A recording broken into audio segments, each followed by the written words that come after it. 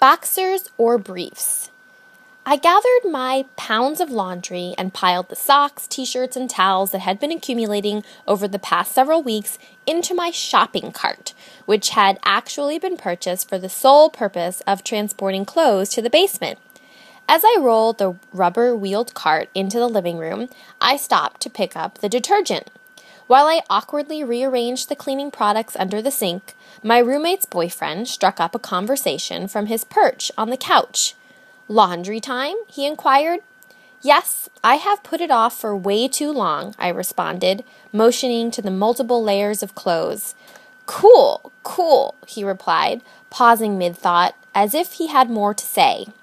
"Not sure laundry is that exciting," I felt like saying, but I let his comment go. He was trying very hard to be my friend. This was his second trip of the month to visit my new roommate, his long-term high school girlfriend.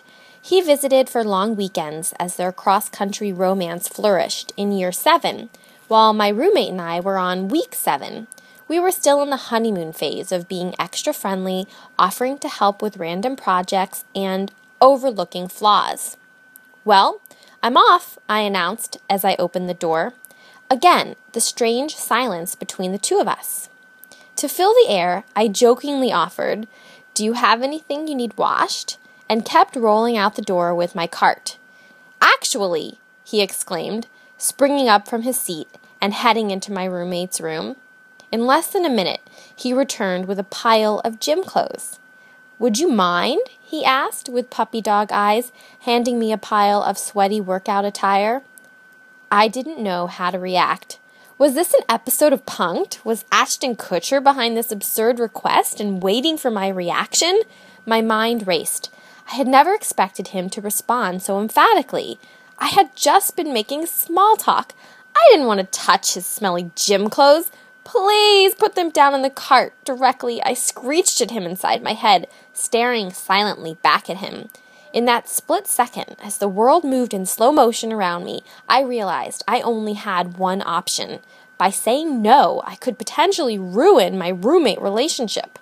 So, I plastered on a smile as if he was offering me a box of Girl Scout cookies, held my breath to avoid the stink, and rolled the cart as quickly as I could out of the apartment to avoid any other domestic requests. During the extraordinarily long elevator ride to the basement, I contemplated how I had gotten myself into this mess. I sighed, accepting the reality I needed to incorporate his wash into mine.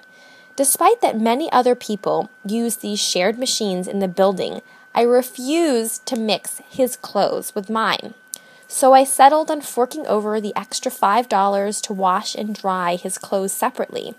And I spent the next few hours in the laundry room, avoiding returning to the apartment. When I reappeared upstairs with all clothes folded, I greeted my roommate who had arrived home from work. "How was your day?" she asked. "Well, I now know that Brian wears boxers instead of briefs," I replied. Her jaw dropped. "Don't worry, I just washed his gym clothes," I said nonchalantly, handing her the pile. She giggled nervously. "Oh, haha, thank you so much," she replied. "Don't sweat it," I said, turning around, hoping to not burst out laughing.